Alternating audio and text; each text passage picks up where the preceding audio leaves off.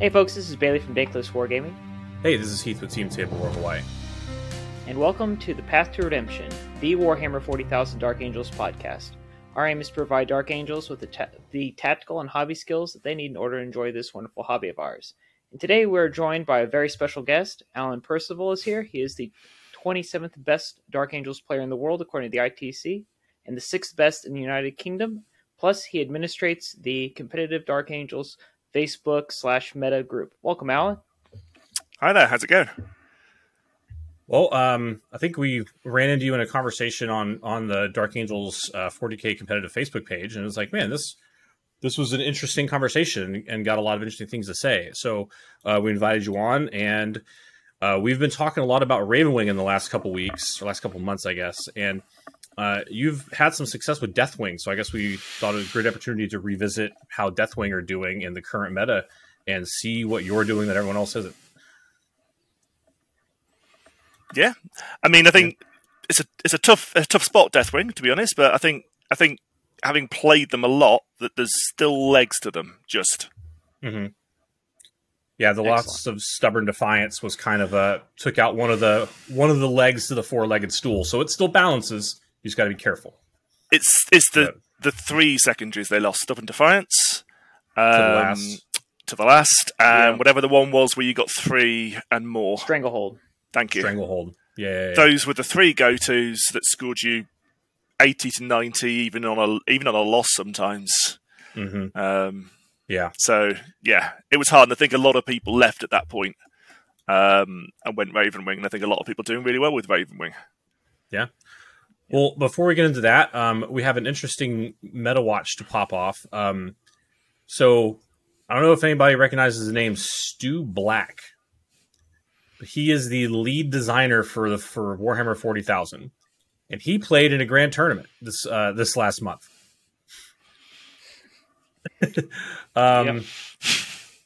So he played an Ultramarine successor called Iron Hawks, which was Bolter Fusillades and Master Artisans.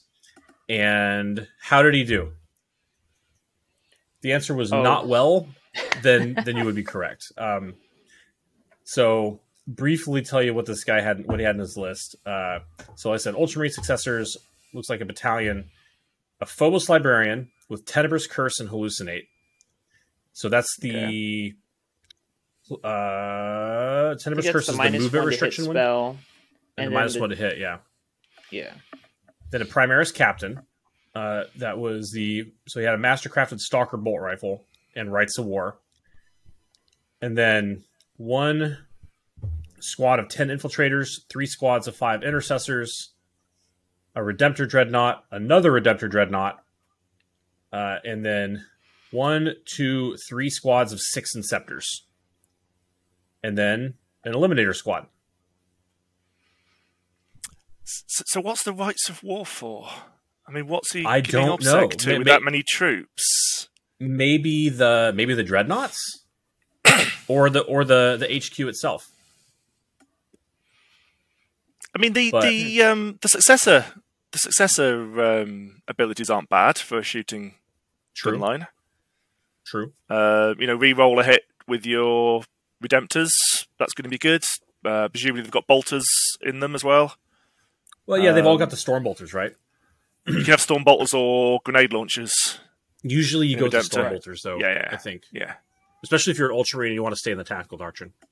Yeah. Plus he has that Overwatch stratagem. Mm-hmm.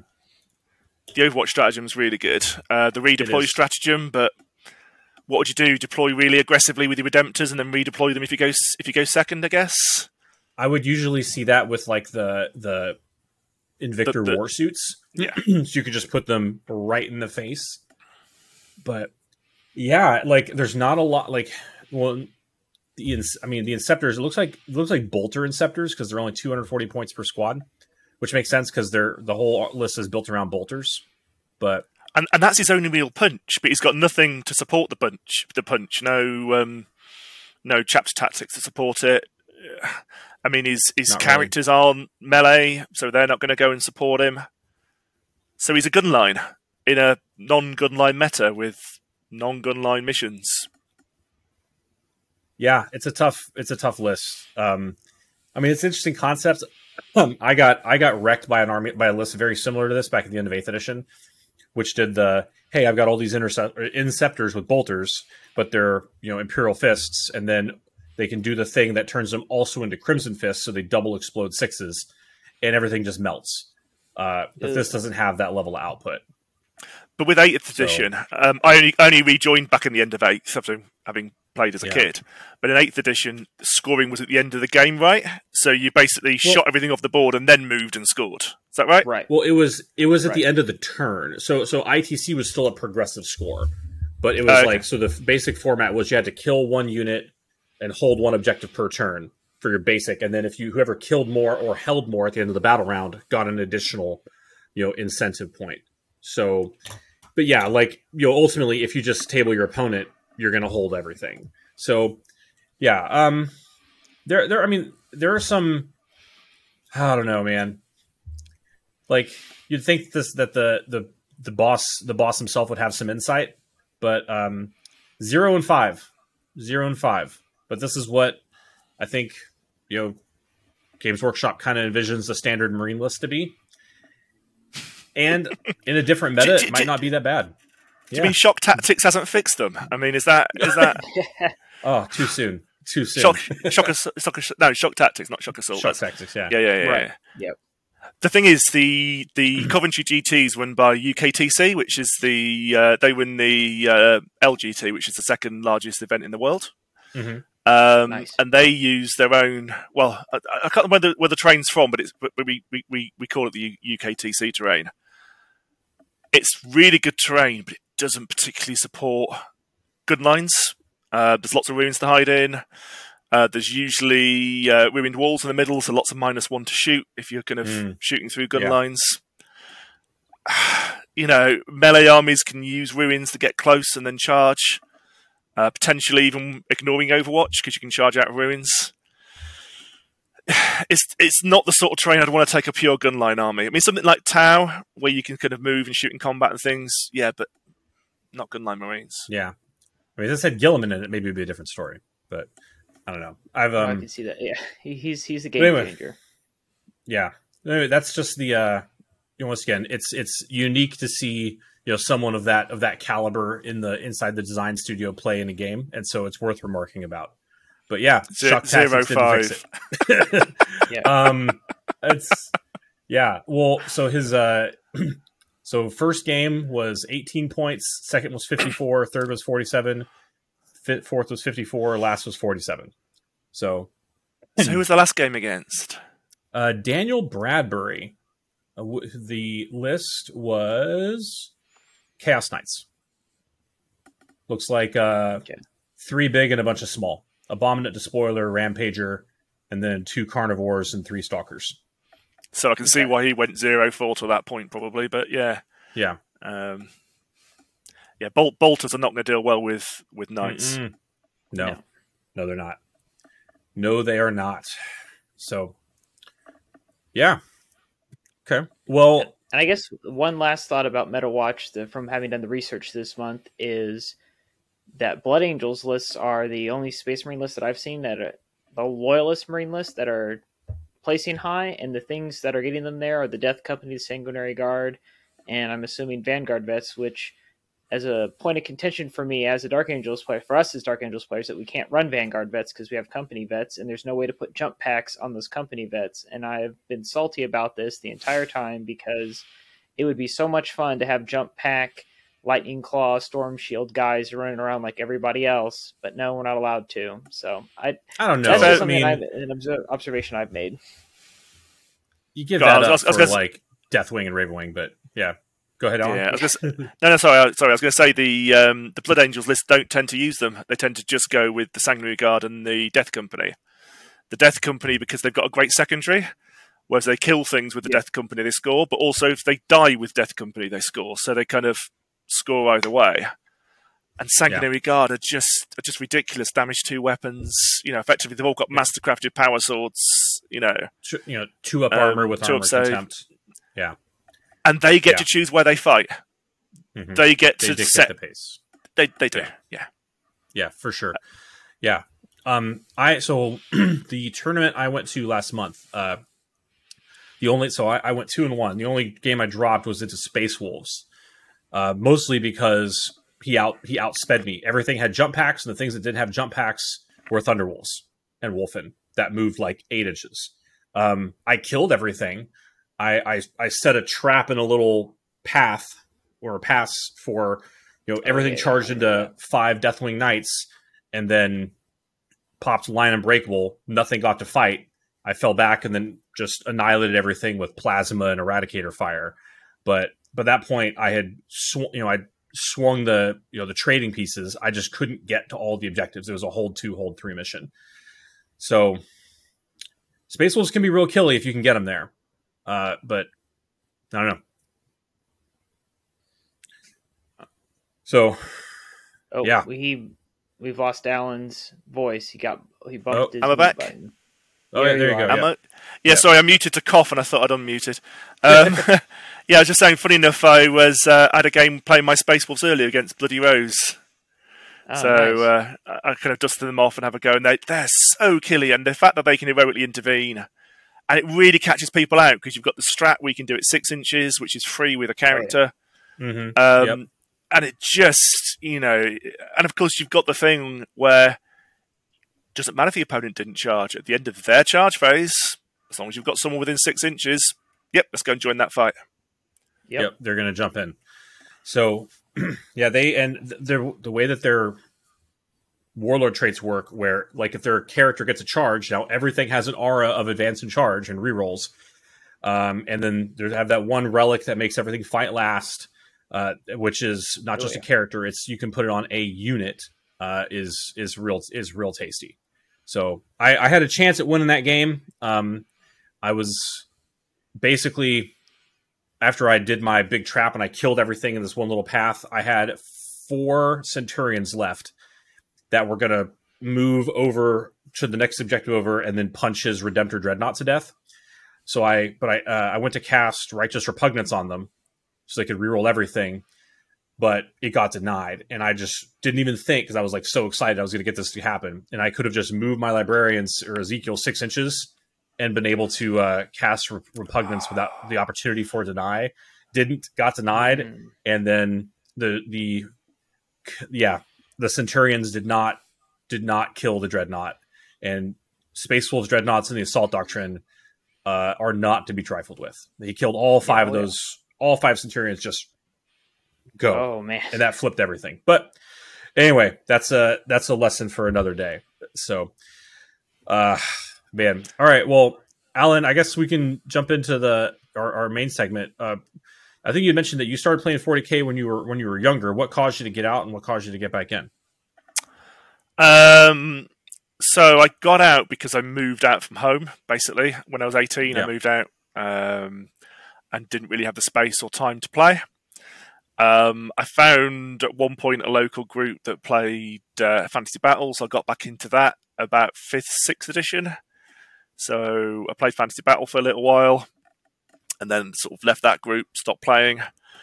I bought the 6th edition set, which is where Dark Angels first came from. I bought that with my wife, so the idea was we were going to paint up an army each and have a little game, but turned out she wasn't interested when we sort of got to that stage. She's we live role play, we board game, so wargaming was kind of worth a punt. Yeah, it was worth a punt, but it wasn't there. So I never actually played 6th, and then that kind of went away again. And then when my son turned about 8, he found some of the miniatures and went, "Oh, Daddy, what's this?" And I was like, "Oh, okay, I can show you." Mm-hmm. I found a very cheap Space Wolf army online, bought it for him, painted up the Chaos half of 6th edition, played a few games, painted up the Dark Angels, bought a few more stuff, and it kind of spiraled out from there. And then I got my brother into it. He started playing very competitively, so I started playing very competitively, and we kind of went to a tournament, and it all kind of went from there, really. Yeah, no, I feel you. I played, so when I was my first duty station in the Navy, one of my roommates played. It got me into it. We played for a couple years, and then I left, moved away, moved to Hawaii, and then you don't have a whole lot of time to play when you're on a submarine working, 100-hour weeks and spending 250 days a year at sea. But so a couple years later, I go back to shore duty, and that's when 5th edition 40K was out. So I jumped back into it, and then I think 6th edition came out right as I went back to another boat.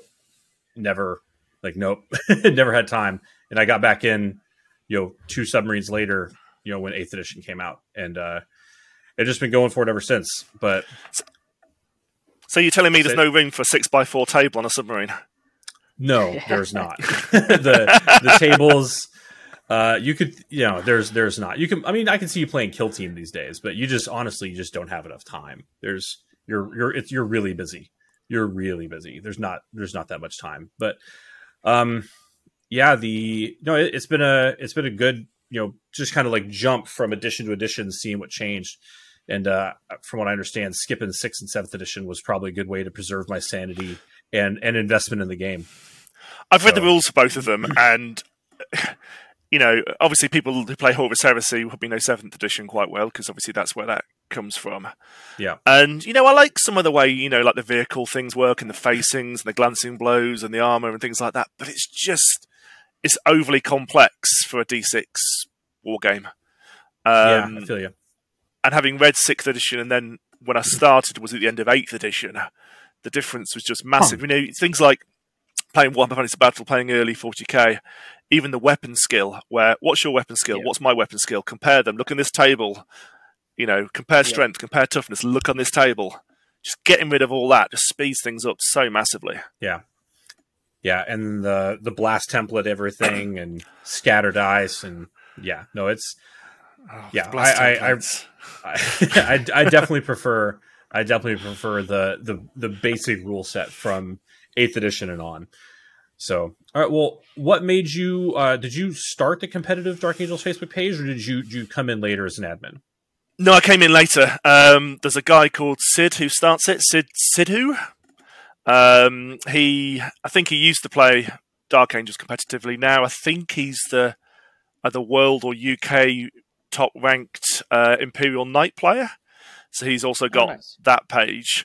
And I think, having kind of gone more Knights than Dark Angels, he wanted someone to kind of help with the Dark Angels page, and I was very, very I was a regular user there and commenting regularly and posting regularly, and he sort of just messaged me and said, "Hey, would you like to admin the page?" And I was like, "Yeah, I would actually." And then I kind of took it over and thought, there's lots of conversations happening, which is great, but I'd quite like to steer conversations so that we talk about different stuff in a bit more depth rather than just the odd sort of thing here and there, because I've picked up so much from that page, so much.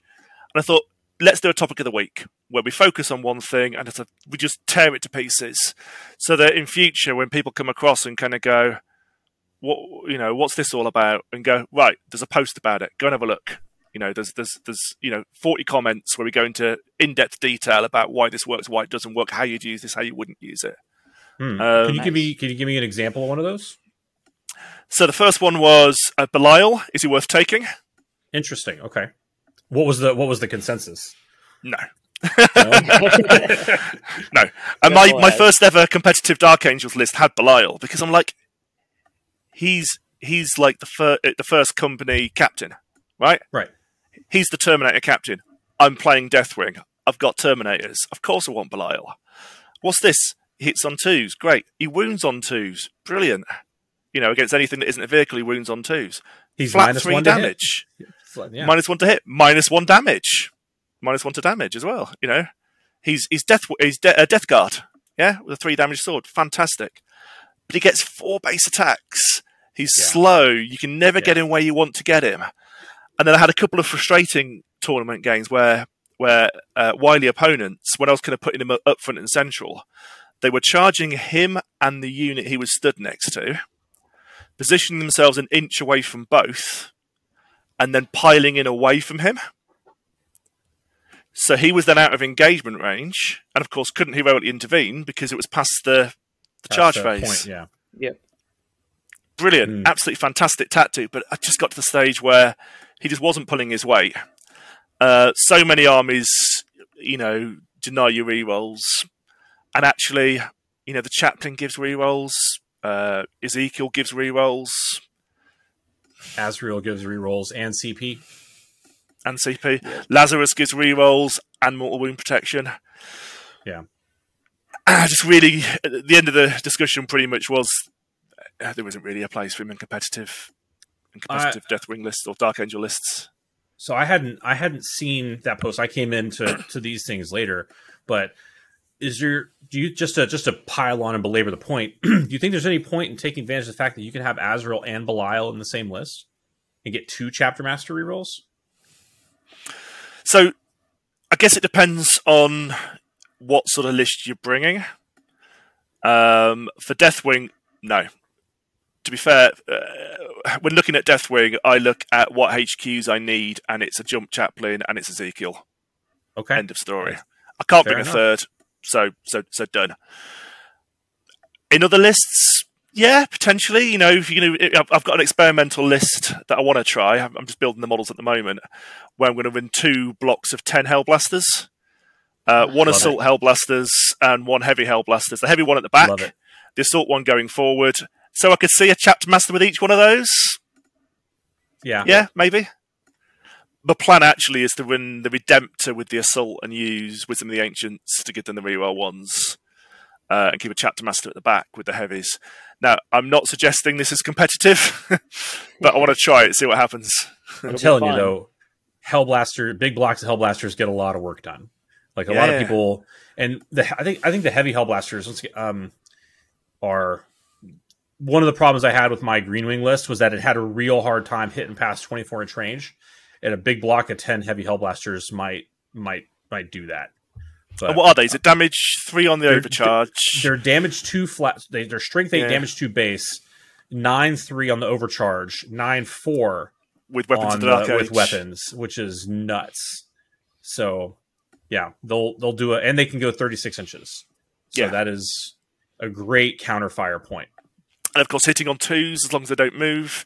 Yep. Rerolling 1s if you've got someone next to you, so hopefully you're not exploding too often. Yeah. Well, let's take that opportunity and roll straight into what your current list is. So could you just briefly go over what your most recent GT list was? So my recent GT list, I've changed it slightly since then, but the linchpin is definitely the Jump Chaplain. Okay. Now, the Jump Chaplain can be used in 2 different ways, but for Deathwing, I use him for just buffing. That's what he's there for. He's there to provide mortal wound protection, which admittedly Lazarus can do as well, but he also gives me +2 to charge, which is massive. Yeah. And he gives me the extra pile in and consolidate, which again is massive. You've got 5-inch Terminators. If you roll well, you can. I've had a 14-inch charge before, which is crazy. But then you kill what you kill, and then you're 12 further inches up the board. Suddenly your 5-inch Terminators have moved 26 inches. I mean, okay, not often, but they can move far. That extra movement should not be ignored. What I tend to do with him is he will jump ahead of the Terminators, and then the Terminators charge around him to kind of keep him safe. It's risky. Terminators fail the charge. He's in the middle of nowhere. But if you don't do that, they're outside his aura. Mm-hmm. I did try a Terminator Chaplain at one point, but again, I just find what happens often is you fail your charge with your character, your Terminators run off, and you've got a character sat at the back, doing nothing. In the middle, get shot to pieces, etc. So I think that's always kind of one of the problems I have with maneuvering the Deathwing list is, the way that you organize that little the combat blob is, your characters have to be where they be, and then once the Terminators charge, now they're outside of his range, and so either they're outside the range of his buffs for the rerolls for Litany of Hate. And they're out, and then the next turn they're out of the range to provide character screening. So I think moving him ahead and then getting a charge and just kind of planning around that is pretty smart. It's also what I do with the next thing I bring is the Apothecary, the Ravenwing Apothecary, and he does the same because he has the Reliquary of the Repentance. Yep. And if the opponent have a 4+ invulnerable save, whether it's a character, whether it's Death Guard, whatever. He moves up within 3 inches. so their invulnerable saves now 5 up, which means my chain fists are probably going to take them to that 5 up. But again, it's risky. I've now got 2 characters, in front of my lines. If that charge doesn't happen with +2, then I'm screwed. And I wouldn't really do that if it was going to be a long charge. If it's going to be a risky charge, I'd probably keep 2 units and try with 1. And if that one gets in, then think about what I'm doing next. But if it's a charge of 8 or 9 inches with +2 and a CP reroll, yeah, that's 50 odds, then a reroll, so call it 75 to 78% chance of success. Yeah. And the other thing with the chaplain is, I usually take martial interdiction. I usually secret agenda it. Yep. And he's only got I don't really spend money a CP on relics for him. I'm not making him a fighter character. He doesn't have mantra of strength. So he's not really the smash chaplain, which is the other way of building him. But I can jump him where I need to be. I can get him next to a character, and I can hit it. And that could get me martial interdiction in some cases, depending on what the character is. So he does have that extra utility. He can also do things like towards the end of towards the end of the game, he might raise a banner if I've got nothing better to do. Yeah. I might advance him to the other end of the board and take an objective that's been left. Depending on what's happening. So he's got utility. The Raven Ring Apothecary even more so, because you can do the double move thing, and suddenly he's the other side of the board, and he's on an objective that's been left. Probably if it's like sticky objectives or something, and they've kind of moved off. And it's one thing we don't have in Deathwing is speed. So having those 2 characters with speed, is essential in my book. And the second HQ I mentioned earlier is Ezekiel. Yeah, I would rather have a jump pack librarian, if I'm quite honest. But the points cost difference, and you've got to make him a master. Efficient. Yeah, so it's more points, it's more CP spent, and frankly, Ezekiel's so cheap, and he gets the built-in +1 to cast. He gets built-in +1 attack. Yeah. Built-in +1 attack for long combats, +1 deny at full range, not just your psychic hood 12-inch range, which catches people out. His sword is actually quite good. He's transhuman. He's got depending on where he's got 2 up armor for some reason. Yeah. He's also got a 25mm base, unless your tournament says otherwise. That's the base he's still currently sold it. So actually, you can get him into really tiny little gaps and hide him quite well, and kind of get him in the middle of your troops. And yeah, I don't often get him into melee. I don't want to risk him, but he's there for. And all his spells are useful. I'm constantly flip-flopping between which spells I take. The one I recently had but dropped was remove auras, because again, there's so many auras out there that are so useful. But I've now gone for Fights Last, reroll hits and wounds, and remove obsec, because remove obsec can be quite clutch. That can win you points. So that's Mindworm, Engulfing Fear, and Righteous Repugnance. Thank you. The Mindworm, I agree. I've tended on Ezekiel towards Mindworm, Righteous Repugnance, and Aversion, because for those long combats where I get stuck in, I see one thing units you got coming up is an Ancient with Pen and Remembrance. I don't have the CP to take that in my version of this, but the Aversion to put the -1 to hit and the -1 attack if they manage to come in, you can really make a. What do you think about that in terms of like making the Deathwing more survivable in those long protracted combats? It's good, but we are quite survivable anyway. So for me, that's quite low priority. And which spell are you dropping? Engulfing Fear, the drop obsec. Obsec, yeah. The thing is, because I'm in a block of 10 knights, so they've not got obsec. But even when I do have, so normally I'd win some of the Terminators up with them to just get one on the objective, so they grant obsec. Yeah. But we're on 40mm bases. If the opponent want to swamp that objective and take it off us, they're probably gonna. They can just sit an inch away and just swamp it with 25mm bases, and they're going to take it off us. So removing their chance to do that, just saying no, you're not having obsec. This is my objective.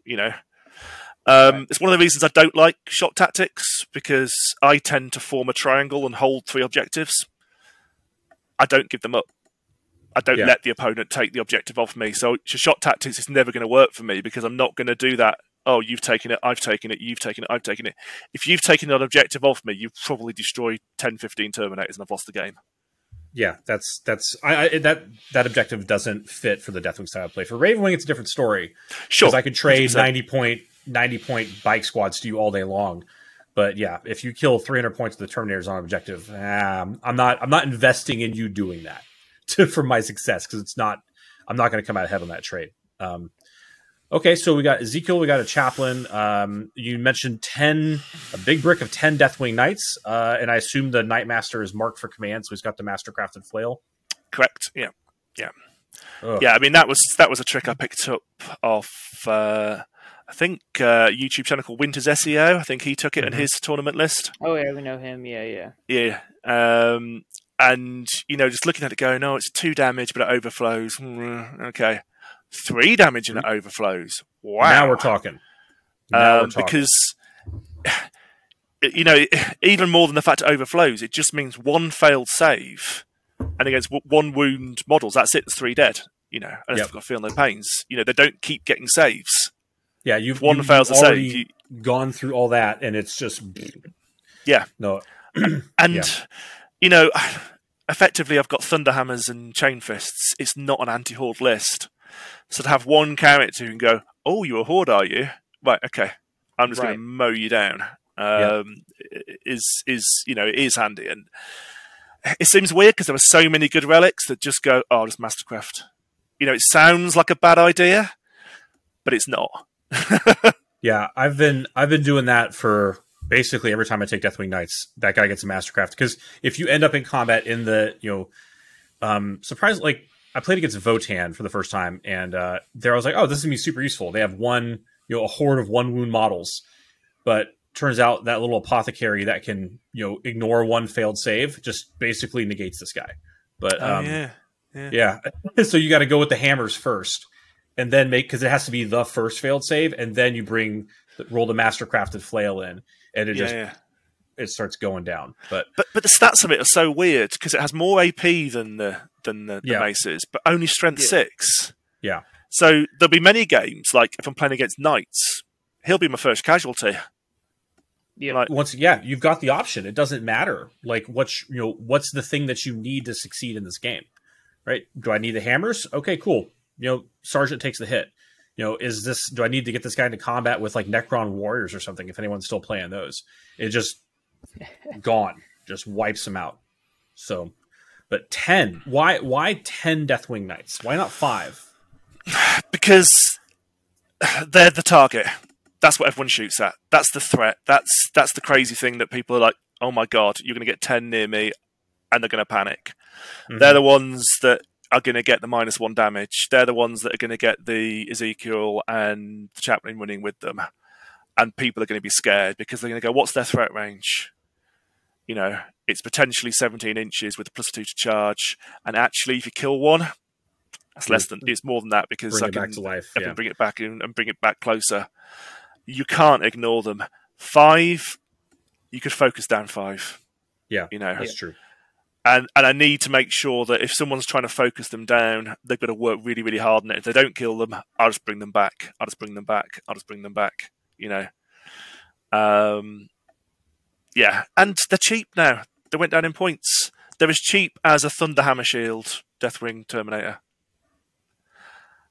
Yeah. And they get an extra 2 to hit, because they're hitting on 2s and they're not getting the -1. Yep. How often do you find yourself using their stratagem? Almost never. It's a good stratagem. Yeah. I just, generally speaking, they just kill everything they hit anyway. I guess when you've got 10 of them, yeah, that's true. But even without 10, I mean, I played against at this particular GT. I played against Knights, and he had that thing where he turned all his weapons into mortal wounds. He fired his entire army at my Knights turn 1. Ew. And killed 8 of them, right? I got 1 back, had 3 Knights left, and they still managed to win Rampage, But then he's got to think, what do I target now? Do I target those 3 knights or that block of 10 with chain fists? Yeah. Because I win 2 more blocks of 10. So there's never a good answer for, when your opponent's prioritized, there's never a good answer of what do I target. And that's why I do it. I run big bricks. I do combat squad from time to time, but I never combat squad the knights. Okay. So they're your like, I put them in the front, they're going to move to the middle of the board, they take all the buffs, and they're just like, look, this is the thing that you're going to have to deal with. If you don't deal with it, it will charge you and beat you to death. If you do deal with it, then all the rest of my Terminators are unimpeded. Yep, exactly. Okay. It's your distraction Carnifex, except it actually hits a lot harder. Of damage. Yeah, I guess these days Carnifexes actually do okay. Maybe we Screaming killers. Yeah. Maybe they're not distraction Carnifexes anymore. I don't know. Okay, but you mentioned the ancient. Obviously the Pennon of Remembrance with the -1 damage. Yep. Massive. But what I also do with him is I try and keep him near some normal Terminators with Cyclone missile launchers. So what I tend to do, if I combat squad, I'll run the Knights and 5 Terminators up to an objective, because the Terminators will give them OBSEC. So the fact they don't have OBSEC doesn't matter. As long as I get 1 on the objective, they're OBSEC. Mm-hmm. The reason why I keep the Ancient near them as well is because what happens when they take fire is I kill off the Cyclone missile launcher first. He's then got a 50-50 chance of firing that Cyclone missile launcher on death. It's the opponent's turn, so he hasn't moved.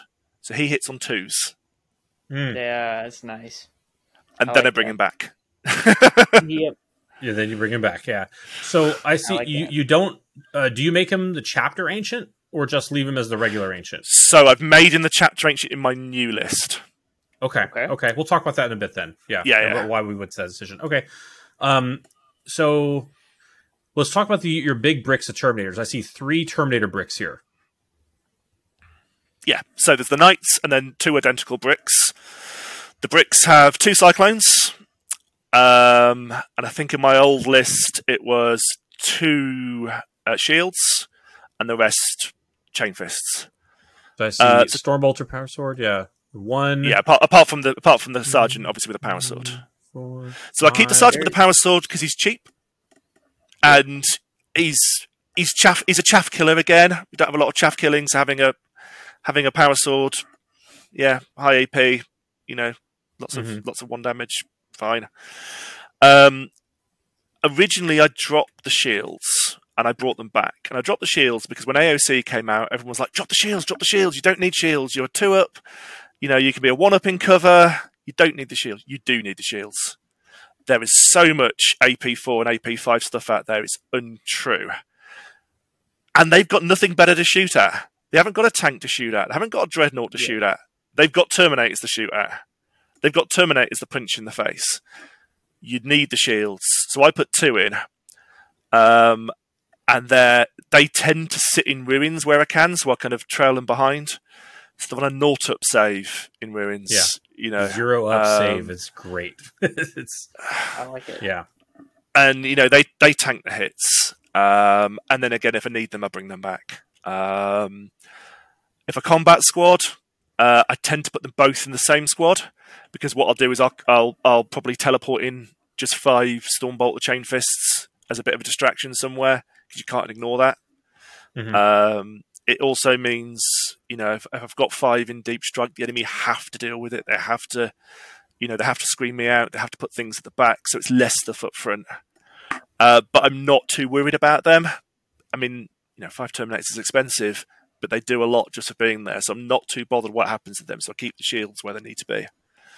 And if you deep strike in 5 guys with Stormbolters, you can Deathwing assault them, and if there's chaff somewhere, you're just picking up chaff everywhere you go. Yeah, absolutely. Nice. But it's one of those odd ones, though, because, depending on where you're deep striking, you don't want to shoot the thing that perhaps is the only thing you can see. Yeah, because if you shoot them, you want to charge it. Stuck. Yeah. So you want to be able to charge it. Yeah, and you don't rely on that charge. Mm-hmm. I mean, I quite often don't deep strike them behind enemy lines. I quite often deep strike them to support somewhere else, deep strike them in the middle or towards the flanks, because I know if I fail that charge and I'm in their back lines, they're just going to move away from me and I'm going to have 5 Terminators stuck doing nothing for the rest of the game. Yeah. but the threat of being in their back line is enough. They have to screen against it. Yeah, just holding them, just the fact that they are in reserve creates an opportunity cost for your opponent that they have to dedicate resources to creating screens. And if they don't, then you can drop in somewhere, maybe flip an objective on them. But it depends who I'm playing. It depends on the mission. It depends on the army. I'll often not. Like I went against Alpha Legion, and I decided not to combat squad, and just make 3 bricks of Terminators, with just come and have a go if you think you're hard enough. Form a triangle, characters in the middle. What are you going to do? Yeah. Best of luck cracking that nut. So, okay, so two squads of these with 2 Cyclones, all the Chain Fists, and then Relic Terminators. What's up with these Relic Terminators? They're cheap. Yeah, I mean, that's true. It's either Relic Terminators or it's Terminators with double Chain Fist, double Lightning Claw. Sorry, double Chain Fist, double Lightning Claw. Terminators with double Lightning Claw can be ignored. They can't shoot. They can just be, Whereas with Relic Terminators, they've got Stormbolters. At least they can do something. You'll often find that they're generally my home objective holders. 7 Relic Terminators. Who's going to come and deep strike them? And if they deep strike, I can all-spec scan.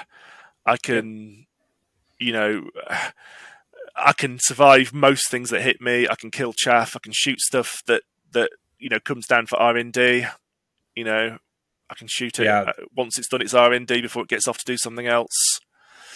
I've dropped them in my current list, not because I think they're bad, but because the problem I've got is I've got nothing that can really do actions.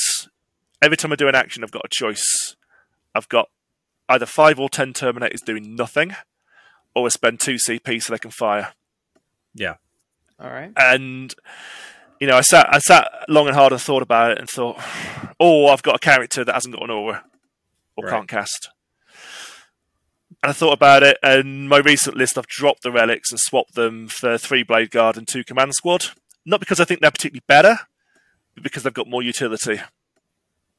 Yeah, that's one of the things I see you having a struggle with here is covering, having a big footprint on the board.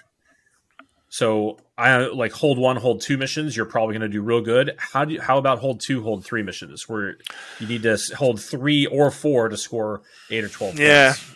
Until this last grand tournament, I'd won a total of 1 6 objective missions. Always struggled. But I think it was a realization that hit me. What I used to do was, I think, my rationale has always been form that triangle, keep tight, keep castled. So what I would do is I'd hit a flank. Okay, take 2 on the left or 2 on the right, keep 1 in home. Take that flank, and then try and push out. And it never worked because the board's just too wide diagonally. You can't do it. And what it also allows, a lot of those missions are sticky objectives. So what it would normally allow is the opponent to get the other objective in the far corner and then just leave it. Leave nothing on it. And then just everything just pens me in. So at this GT, I decided instead of doing that, I'd go for the 2 middle ones and ignore the 2 outer ones initially. Once I've consolidated, then I could push out with combat squads or with a deep strike squad to get that 4th objective, and that worked massively better. Massively better. So let's drill back down on that a little bit. So you say starting from like your middle. So like I know there's one of the ones that's hold 2, hold 3, which is like kind of it's I don't know. I call it the slanty deployment, where it's like a table like triangle to triangle, and there's 4 down across the middle. That's awful. Yeah. Ugh. Yeah. So you push to the middle. And then try and sit there, and then you're like let them waste themselves against you, and then once they've tried to trade into you, turn 4, turn 5, you push out to grab the one on one of the flanks that's more applicable. So for example, what I would do, or what I did do, I actually took Oath of the Moment, which I usually don't take on 6 objective maps because there's no objective in the middle. Right. But what I did is I moved my knights and my characters to the middle, 5 Terminators either side of them. Relics at home. Told the 2 center objectives. Relics at home. 5 Terminators kind of supporting at the back. 5 in deep strike just to make the opponent have to deal with them and not be able to go everywhere, and also mean that they can't immediately sticky objectives, because if they do, I can just deep strike 5 Terminators on. Yeah. And actually what I found is having the Knights in the middle, even though they can't shoot, meant the enemy didn't want to charge the 5 Terminators either side, because I countercharge. Yeah. And it was sort of analysis paralysis, where the opponent's going, what do? I can kill those 5 Terminators, no problem. But if I do, I get 10 Terminators into me. And it just worked. It just worked. That's probably the best argument for Osa moment on a non-center objective board I've heard. Interesting. Yeah, I mean, the other thing is, obviously, it's difficult because you've got to be entirely within 6 inches. Right. But because my characters are there, my characters are almost always entirely within 6 inches. So they're still scoring there. Yeah. So I'm still getting 10 more if I can kill vehicles and characters. Yeah. I like that. Yeah. Okay. That's interesting. So what army was that mission into? Do you remember? So there were 2. So the mission, the first one was Knights. Okay. The Imperial Knights, who say killed 8 of my Knights turn 1. So that one went slightly different to that. Actually, that one was just a bit. That was just an odd one, actually, because that was one where I didn't fail a single save, but I also didn't make a single attack roll. So that was games, yeah. Yeah, exactly. The other one was let me have a look. Blood Angels. Yeah, it was Blood Angels, and whenever I fight Blood Angels, I mean, firstly they look at my army and go, "Oh, great, my +1 to wound doesn't work." Doesn't work. not a whit. But then they go, "Well, that's okay, because I can control the combat. I can decide where I'm attacking." And they tend to do one or two things. They tend to just gather up and just blitz. Throw everything at me. One turn. Everything hits. And it will either kill a load of stuff or bounce off and die. Yeah. Or they can skirt around the edges and try and nip and come in and try and do a bit here and try and do a bit there and try and score an R&D or whatever, this, that and the other. And they struggle, and you can see them. And I'm looking at my list going, if he hits me there, I'm buggered. But they don't, because they're looking at it from their point of view, and they're looking at how hard can I hit, how can I score, what can I do? And they do struggle. They're not used to it. They're used to their +1 to wound. They're used to, I'm going to wound on 2s. I'm going to do my, Yeah, and especially when you put the through, yeah, and then especially when you put the -1 damage on, he kind of goes, "Oh, I'm all sanguinary guard, damage 2, brilliant." And you're like, well, yeah, but not if you hit that unit. Yeah, yeah, and then that's the one. That's the one you present, and Line Unbreakable is another excellent stratagem against them, because the big bricks of Death Company just like, nope, only the front rank. Yeah, so I did that when he hit my relics on my home objective with 2 squads of Death Company, and got as many in as I could. I mean, I'm not one of those players that will gotcha. I told him about it. I made sure he was well aware of it. You can only get so many in. The way I positioned my, I knew he was coming, so I positioned in such a way you can only get so many in, and it absolutely blunted his attack. Yeah. And then I go back in with my lightning claws, hit not used, rerolling wounds, and or chain fists. When they're AP4, AP5, it's like what save? Yeah. Exactly. Yeah. So my experience with Line Unbreakable is that it has to be like, you have to plan for its use, and you have to position yourself anchored up against something impassable to really funnel them in, because you have to declare it at the beginning of the fight phase, not at the beginning of the when they're targeted. So they have the opportunity to pile in to negate it, right? So if you're like, they gotta, they pile in, they've got plenty of movement. I'm not even gonna bother with this, right? Because they'll just roll around me. But especially against things with big bases, right? Like Thunderwolves or stuff like that, then it can really, really hurt bad. Yeah, it's a really useful. I mean, you can even use it just to force them to position themselves in a certain way, to force them to come forward and around, which might get them off an objective. It might get them away from a character aura, for example, where they want to string back to try and get some buff. You're like, well, I'm a Line Unbreakable. Do you want that buff, or do you want to get as many things into combat as possible? Okay. And I think one of the things I remember sort of hearing about quite early on is the more decisions you can give your opponent, the better. Yes, because there's some more opportunities for them to make a bad decision. Exactly. Yeah. Yeah. You want to give your opponent decisions. The minute your opponent can look at your army and go, "I know exactly what I'm doing." Yeah, and that's fair. And that's why I like Deathwing, because I know exactly what I'm doing almost every game. That's good. That's good. It doesn't matter who you are. It doesn't matter what army you've got. It doesn't matter what the map is. I know roughly what I'm doing. So it really, saves the brain power, right? You don't have to spend calories thinking about what your strategy into this is, right? So you either pre-plan all that, or is okay. Well, this army does one thing, and it's generally applicable in all cases, so I don't have to work through it. Okay. Also, I'm glad you talked about the games. Yeah, it just makes fast. Funny enough, that's one of the things when me and my brother were practicing before our very first tournament. Our games were taking 4 to 5 hours, and we were looking at it going, "How do you play in 3 hours?" And the answer is you learn your list really well, and you know what you're doing, and you pre-plan, you get your strats ready, you know what and now 3 hours is a long game at a tournament. I'm very rarely playing to time. But, I think that's key for any army. You've got to know it really, really well. I looked at potentially moving into playing Chaos Space Marines, but I just don't know them well enough. It would take me ages. I'd run out of time. It's a really complex army. They're so, I bought the Codex. I have a Chaos army as well, and it just, I don't know, man.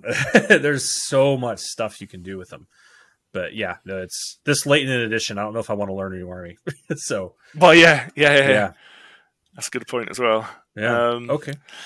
But yeah, you said about the changes. How do you change this moving forward? So the one of the things that came out of, again, the Facebook group was someone looked at my list and went, "Why have you given your chaplain a chainsword? Because he's crazier than a chainsword." I said, "Well, because it's free. He's not a buffing character. It's free. It gives him 1 extra attack. If he is jumping in somewhere and hitting someone with his Crozius, I get a bonus chainsaw attack. Brilliant." He went, and this guy went, "Yeah, but a combi melter's 5 points." I was like, "That's fair." Oh, it is. Because if he's going to shoot, he's either going to be sat behind Terminators just shooting, in which case a melter shot, great, that might do something. But if I am going to go for martial interdiction, and he can jump next to a character, so he's going to ignore Lookout Sir, shooting him in the face with a melter before charging in might do the trick. Yeah, and the way melters work, is you don't want to actually kill the guy. You want to kill him in hand-to-hand combat. But yeah, there's some situations where that would just really soften him up, and because Croziuses aren't the best weapons that you can take. Yeah. -1 AP, 2 damage. Yeah, sure, but a Melta, okay, that's interesting. I might have to take the chainsword off my jump chaplain. Yeah. I've funny enough, I've got a few jump chaplains, and I repainted my Space Wolf one, repainted his shoulder pad, chopped off his chainsword, put a combi melter on, and he's now my jump chaplain. I haven't played that yet, but I think that's a good idea. Let's give that a try. And I haven't got the CP to give him a relic. I've got 1 CP spare. I need that for Secret Agenda. So I haven't got. Otherwise, I'd give him, either a Teeth of Terror or the whatever the Crozius, the Benediction. The Crozius. Yeah. The 3 damage. But again, investing a CP in a relic for a guy who may never get into combat, who isn't designed to get into combat, is it worth it? I don't know. Maybe not. Okay. So the other change was losing the relics and switching them to the 3 Blade Guard and the 2 Command Squad. And my plan there is to have them initially guard my home objective. Now, none of them are OBSEC. I get that. But because there's 2 units, I can hopefully use 1 to screen the second. So whatever does get to charge me only hits 1 of the 2, which means I get a counter charge. Mm-hmm. If they ignore my home objective, which many armies do, I've then got Blade Guard who can move 6, who can then leave and just leave 2 command squad. Yeah, it's pretty cheap. 90 points to cover home objective. And I've got actions, like Data Scry. Now, I usually run banners, and with Data Scry, I can run banners and Data Scry. They can both do an action, and everybody else can go off and do their own things. So, okay, so when you say 2 command squad, you mean a 2-man command squad, not Sorry, 2 yeah. Okay. No. Yeah. And they're with equipped with Thunderhammer Storm Shields, because I just want them to live. Same with the obviously Blade Guard. They've got Storm Shields because obviously that's what they come with. But because I want them to live, I'm not worried too much about what they do as long as they hold that home objective, do actions, and then potentially in the late game, the 3 Blade Guard might come out and do something. Depending on what the opponent does. Yeah, 100% they can, but they're not part of my strategy per se. Right. If you know what I mean, they're kind of a redundancy. They're kind of there if needed. Right. So those, my philosophy of list building, I've got 2 main philosophies. One is don't change more than 2 things when you change a list. Good advice. Yeah, because you can't test it properly if you're changing too much. If you change a whole bunch of stuff and it doesn't work, was it because of this thing or that thing, or what did I lose? So you're speaking deeply to my engineering heart right now. That's good. Although to be fair, no, I did make a 3rd change saying that. Don't make more than 3. It's starting to sound like Monty Python, isn't it? Don't make more than 3 change, because I did promote my my ancient to give him the +1 to hit. Yeah, I don't know if that's a huge change though. That's like you're adding one piece of functionality. You're not like changing a fundamental core strategy. No. So, but the reason I did that was, again, just to give a bit of utility, save me having to use Fury the First from time to time, which is a strategy I do end up using. Or even combine it with Fury the First when I charge, so my Chain Fist is still hitting on a 2+. Oh, love it. Brilliant. Yeah. That's really good. I often use Fury the First on the opponent's turn to hit with Chain Fist on a 2+. Which is something no one's going to see coming. Yeah. And then potentially Righteous Repugnance for the rerolls and blah blah blah blah. So it's minor changes. The other thing, my strategy in building Deathwing lists is, if it's not a Terminator, why isn't it a Terminator? And that might be controversial. Well, that hits something I was going to ask you, Alan, because something that Heath and I have been talking about for months now is having Ravenwing Knights in lists, because we've seen some people run big blobs of them and they've done really well. And Heath has tried running big blob of Deathwing or Ravenwing Knights and has struggled. And the fact that you can actually throw them into a Deathwing list and run them around, because they have the inner circle key where they can do martial interdiction, they can go in and not mess up all your special rules. And I was going to ask you what you thought about that. And it sounds like that is not something you're interested in. No, I've tried it. And frankly, if your opponent wants to take out a bunch of Ravenwing Knights and there's a bunch of Terminators, and they decide to focus their fire on the Ravenwing Knights, they're going to kill them. Yeah, that's my experience. Is they're not that hard to kill, and the transhuman and the 2-up armor with armor contempt is, Once again, there's people out there that know how to do it. I'm not one of them, so I'm the same. I'm probably one of the worst Ravenwing players out. I've tried Ravenwing armies, and I really don't. I don't understand. My mentality is sit brick and right. But it's like if you bring a Redemptor, well, all the anti-tank fire is going to go into the Redemptor. It's going to die turn 1, and then they're going to turn on your Terminators. Just give them something to kill.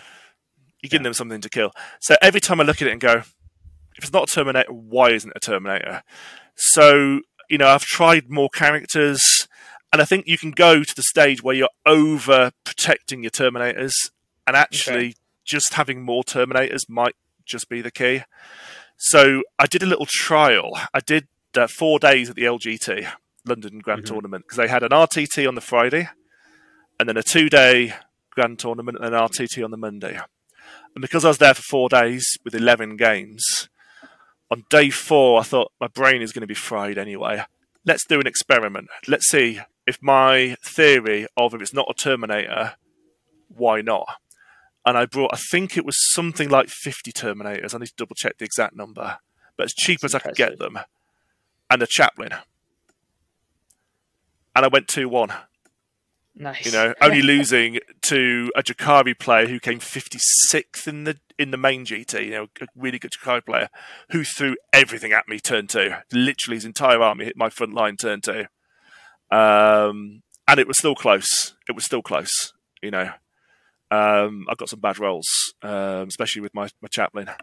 But yeah, if it's not a Terminator, why isn't it a Terminator? And I see people trying to do too much. Because it's like, Deathwing, they're not fast, they're not this, they don't have a lot of firepower, and they try and make up the weaknesses. But in my experience, it just over dilutes. I think if you're going to bring a tri-wing list and bring some Terminators, that's fine, because they're there for a reason. They're there as a punch, they're there as a shield, whatever. If you're going to bring a Raven wing list and you want to bring some, you know, a patrol detachment for infiltrators or Redempt or whatever, fine, I can see that. But if you're going to run Deathwing, you've got to lean into your strengths.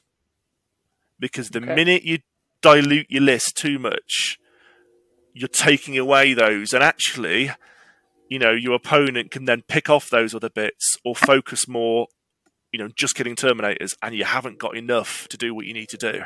And then you're below critical mass on your Terminators. Yeah, like if you've got 15 or less, then they can modern armies put out enough damage that they can kill 15 Terminators. Yes.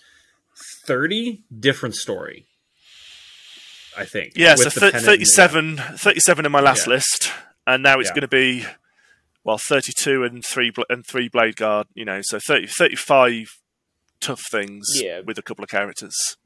Yeah. Blade Guard are definitely nowhere near as resilient as Terminators. No. They are not. Yeah, it's surprising how much of a difference it makes. I ran a unit of 6 Blade Guard and split them just to do what you're talking about, like try and get the mission object actions, try and get the banners, and a unit of 5 Shroud Runners just shoots them to death without that much trouble. But Terminator's not so much. No, especially when they're in ruins, you know. Yeah. But it's the combination of, the lack of AOC, the 3-up basic save. Yeah. 2 up with the shield, but without 3 up base, 2 up with a shield, so no armor. But without AOC. Yeah. Whereas your Terminator with shields are a 1-up save or 0-up saving cover. It's big. But they've got the 4+ invuln still. So they're still still able to shrug off a melter potentially 50% of the time, or an Armiger's chain fist or whatever, something that's you can't just throw trash into the back line and think that they're gonna do it. Like a unit of 5 Vanguard vets isn't gonna walk into 3 Deathwing Blade Guard and just like guarantee to win that matchup. So they have to really put something serious into it, right? Same thing with 2 Deathwing command squads. Like you got to think about what you're gonna try and send into that matchup. Because it's not easy to win. You can't just go clear them off an objective like a unit of servitors or 5 intercessors or something.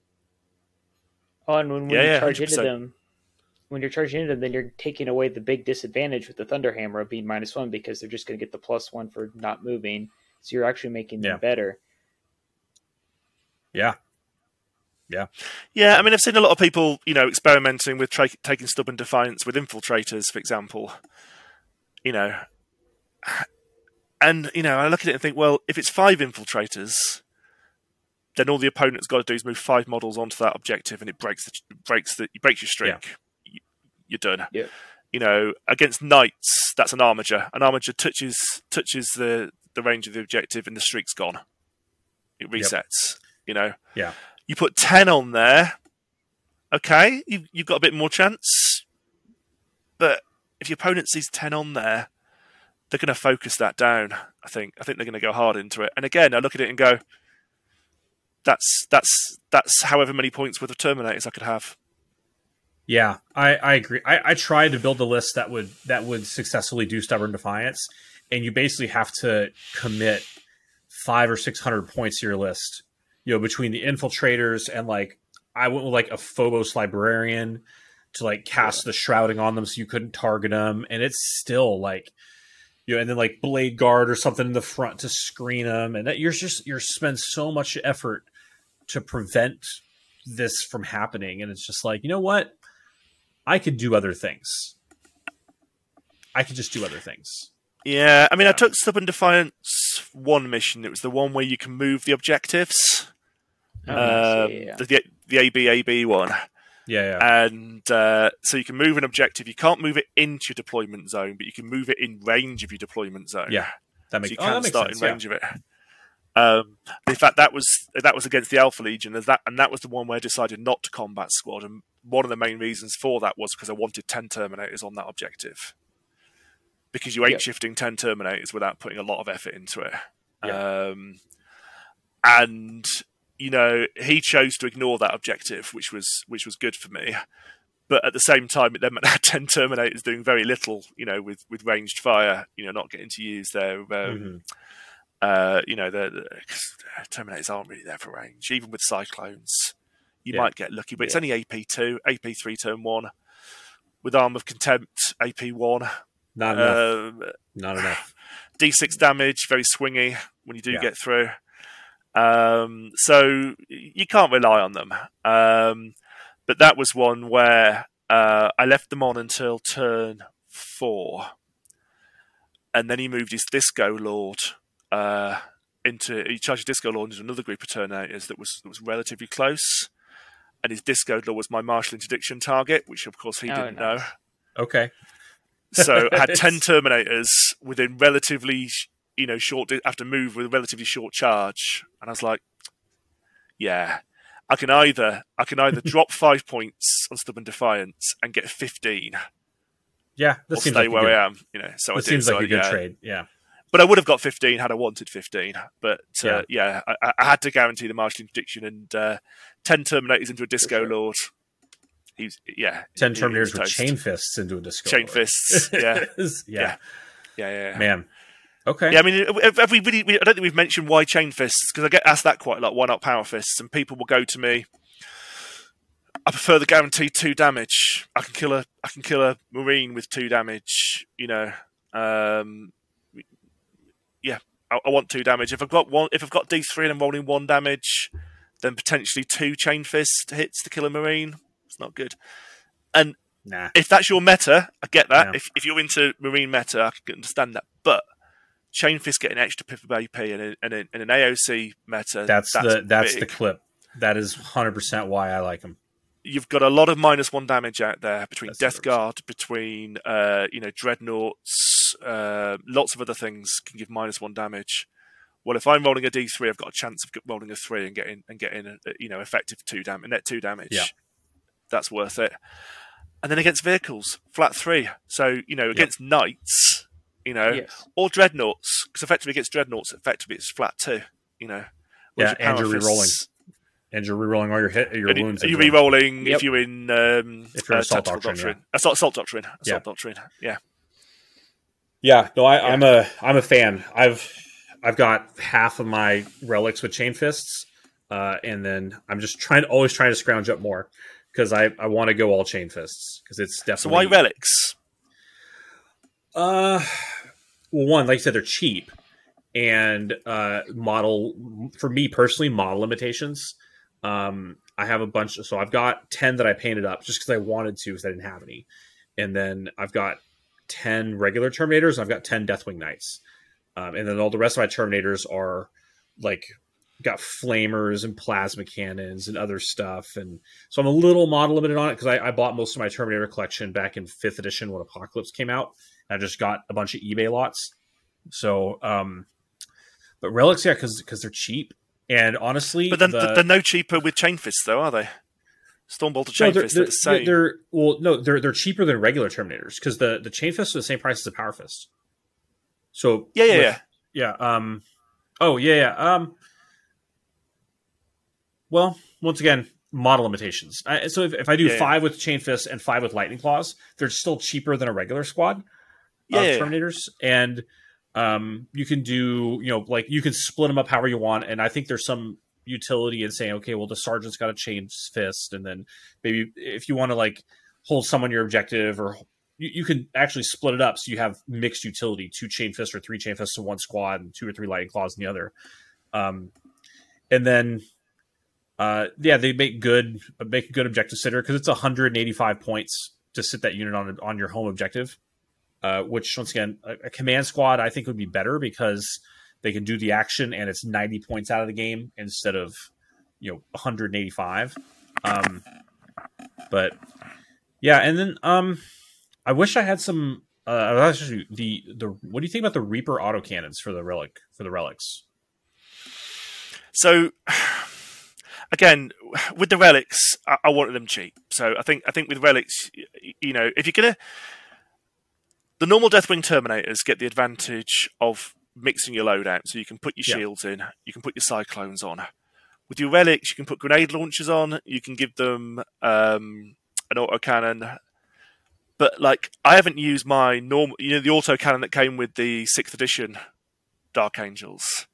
I stopped using that ages ago, and I think the same is true with the relic because you can't rely on your heavy weapons because you're unlikely to just be stood still along, a lot of the time. You're likely to be moving, so hitting on 4s, or you're likely to be hiding them because you're taking on objective. So, if your relics are sitting at the back taking an objective, you could put them out in the open, do a bit of shooting, but is it really worth it to risk someone focusing them and suddenly losing home objective?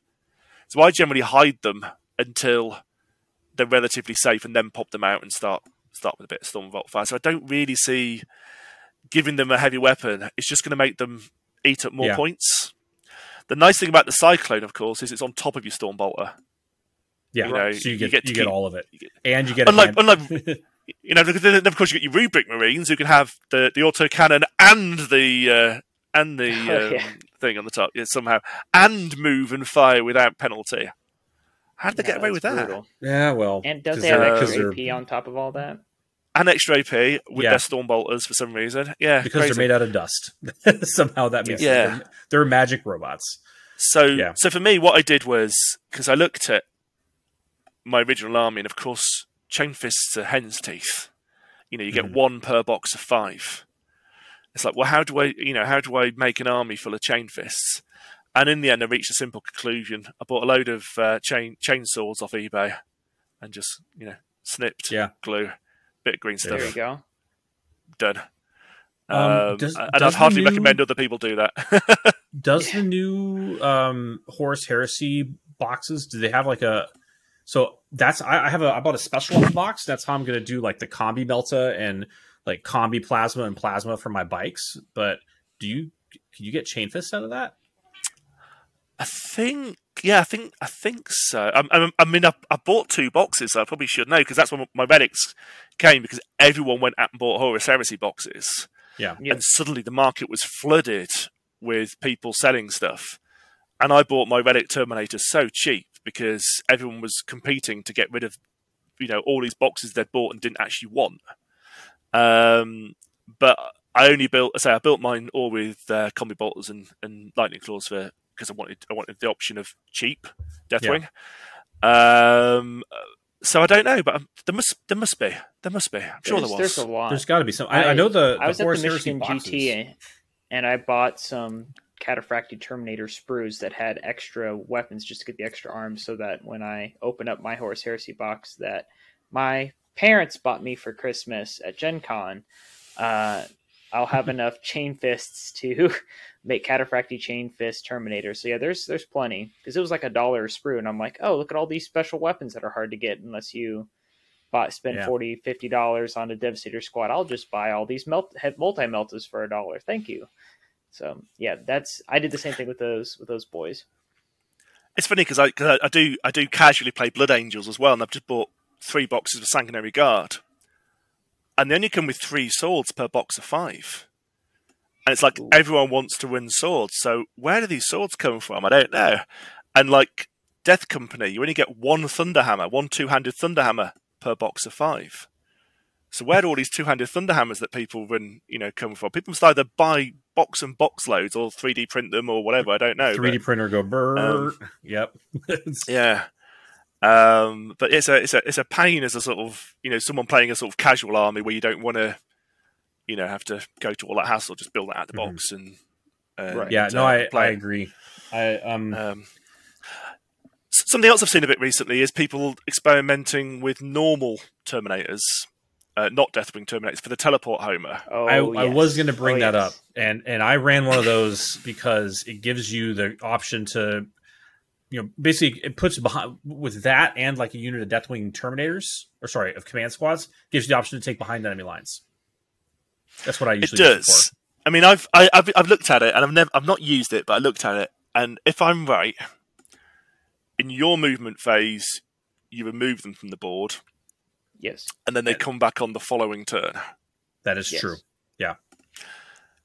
Which means you've got a unit of, let's say you win 30, 35 Terminators. You've got a unit of 5 to 10 who you've taken off the board, who may have taken damage already, I don't know, or I don't know what they've been doing up until that point, who are then doing nothing for a turn. Yes, that's the downside. It's not an instant thing. It's they have to skip a turn, which is the downside. I agree. That's the thing that makes me about it, because if they could just on the same turn just like wings of fire redeploy, oof, let's go. In 8th, wasn't it that you could you place the teleport home and then it could just jump back to it? I think, wasn't it? Yeah. Well, it's changed now to where you can drop it in on characters. So, like, if you have, you can drop it in on like your chaplain, you can, or whatever. But you can. But again, it's that being off the board for a turn that just makes me kind of nervous. That's where you can fix. So, like we were talking earlier, like if you deep strike in a corner and you fail your charge, what do? Well, you can pick them up and redeploy them. It fixes that. And then the one time I've used it recently in a tournament, I took a squad that was at the back of the board guarding my home objective, and I needed them somewhere else, so I picked them up and then brought them in more forward later. So that's where I found it useful. Plus, again, we were talking about giving your opponent decisions. We need to go, these Terminators, not only can I deep strike put them in deep strike at the start of the game, I can bring them on the board and then pick them up again and put them somewhere else. And people go, wait, you can do that? And I'm like, yes. And so all of a sudden the screens stay in place a lot longer than people plan on, because they're worried about the fact that Terminators can move around. Yeah. So one thing I just picked up, I just checked the book. The teleport homer rule, you can drop them into the teleport homer. It doesn't require them to be not in engagement range. So if they take a charge, you can just right out of combat. Also, so there may be some functionality there, which I never realized that. I've always used them as the deploy turn 1, pick them up, turn 2, drop them in with something else into behind enemy lines. It's a pretty narrow use case, but I wanted it. I built that into one of my lists a couple months ago for a tournament where I wanted the option to have behind enemy lines as as another potential for secret agenda, or hey, I could do this. And that way, if it's a small elite like Custodes or something like that, I can just drop 2 units into their backfield. They're not going to be able to do anything about it. And that's basically 15 free points for me. Because if you drop them in, first turn, that's 4. If you drop 2 units with behind enemy lines, that's 4 points. The next turn, that's 8 points. Right? The next turn, that's 12. And your opponent's just ignoring 12 in the back, or well, as I said, 10 Terminators in the back. They're just. Well, it'd be 5 plus 2 plus a command squad. Okay. Yeah, so it's do I pivot and go this way to deal with 5 Terminators, 2 squads of total 7 Terminators that is getting him 15 points, or do I continue with the main thrust of the attack?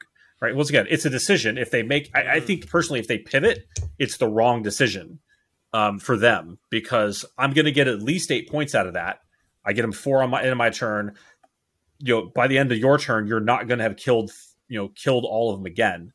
So, I'll get 8 points, and maybe if you turn and change the momentum of your game, then I can capitalize on that. Once again, it's worth thinking about, because the objectives are not, the secondaries are not that good now. Right. So if you want some flexibility, the option to take another secondary, once again, it's pretty narrow use case. Yeah. I'll think it through. It's definitely worth considering other strategies, particularly once people get used to a certain strategy. Mm-hmm. Although, interestingly, I had quite a few people who I played into at the last GT say to me they had originally spec'd for transhuman because of Leviathan and their prevalence. Okay, yeah. Okay. But obviously, because of the Leviathan nerf, they'd spec'd kind of out of trying to deal with transhuman. So interestingly enough, I went into a meta where people were telling me they weren't aiming to deal with it anymore.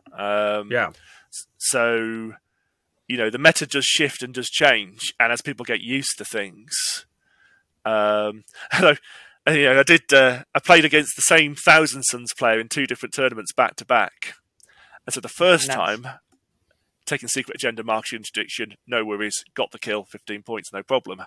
Second game, I go, I'm going to hide one of my objectives. Of course, he knows exactly what objective I'm taking because I've just played him, so he's learnt, he's learnt what I do, but he didn't know which character I changed the character. Still managed to get 15 points, luckily. But people will learn, because people at the moment don't seem to have learned about martial interdiction. They do not, I don't know if it's because there aren't that many Dark Angels players out there. I normally see 1 or 2 at a tournament max, and that often don't do that well. So people maybe don't quite understand. It runs a little under the radar, for sure. Yeah, but no one so far has ever said to me, "Want to go?" or "Secret Agenda." Good, martial interdiction, except that guy, and that's only because I literally played him a month ago at a different tournament. I found them in Ravenwing lists. You have Samael is the guy we do, or a chaplain. I also, one time I played a guy, I used a Ravenwing champion to do that, because once he fought, I used Swift Strike to run away so he couldn't catch him, because he didn't have that guy doesn't have an inherent invuln, and I put all the relics into killing power, so I ran in, killed the Orc War boss, and ran away. Yeah, I've seen a lot of people use the Ravenwing champion, upgraded, and then with the special relic sword that he can get, the Triumph. It's good. Yeah, I like Samael for that because he can fly. So like on turn 3, as he's kind of moving up, you just go, whoop, kill something, whatever character he has, support character that doesn't have an invul, a Technomancer or a Librarian or something like that, and then just whoop, 2 CP bounce away. See, it's harder for me because obviously I don't have the speed to do things. I've only really got the chaplain who can jump in and do things, and he's not that reliable. But because you get to choose the character, because they don't know A, what you've taken, and B, which character you've chosen. I'll always choose whichever character I think he's going to want to get close to me. That's always, so against Blood Angels, it'll be Astorath or Dante. Against Drakari, it'll be one of their combat characters that wishes forward, not the succubus who consolidates 6 inches away. One of the ones that that stays in. Yeah, it's going to be someone I know is going to be at the front line somewhere, so I can get some Terminators into them. Yeah, it's good. That's a good policy. Yeah, and the thing about the Terminators is all your killing power is in your combat, and so as soon as they kill it, okay, I'm good. And of course, because it scores at the end of the game, they don't even know they've got to try and kill you to deny you 6 victory points, because you don't have to announce it. Yeah. Doesn't score to end of game. I usually see people think I've taken Assassinate. It's like, it must be Assassinate. I'm like, it could be. I don't have to tell you. I have to tell you when I score it. Right. So. Yeah, and one of the games I played, the one game I lost at the GT against an Iron Hands player, I still managed to score that. He screened out his Contemptor Warlord, who was my target. But it screened him out with characters, and those characters could be charged. And he'd put his Contemptor next to a ruin. So I deep struck in, charged, killed his characters, and then consolidated next to his Contemptor Dreadnought and boxed him in against the ruin. And of course, he was twin Volkite, so he couldn't fight his way out. And following turn, utterly destroyed him. So it's things like that. It's things using terrain. But it's hard. It's hard when they're going to screen their characters, because they're going to screen their characters anyway. Anyone's going to screen their characters, right? But it's hard with Deathwing to guarantee you're going to be able to get them in and kill something. That's why it's really the best, like you said, armies that have characters that they're going to throw at you. And if they don't, then they're hurting themselves, like the Disco Lords, right? And the Smash Captains and that kind of stuff, the War Bosses. Yeah, I've heard some people say they don't secret agenda it because they want the opponent to know. So they've got to make a difficult choice. Again, it's about giving choices. Huh, okay, yeah. You know, you're Smash Captain. I'm going to kill him. And then they have to keep the Smash Captain away because they don't want him to die. Right. I can see the advantage. I can see how that could make it hard for them to do what they want to do. But potentially you're denying yourself 15 points. Yeah, that's a real like if you're also a master poker player and you're about the mind game, right? And that's if I think in that situation, if you have a skill advantage on your opponent, then that's probably something you would do. I don't know if that's going to help you if you're skill disadvantaged against your opponent or if you're equally matched.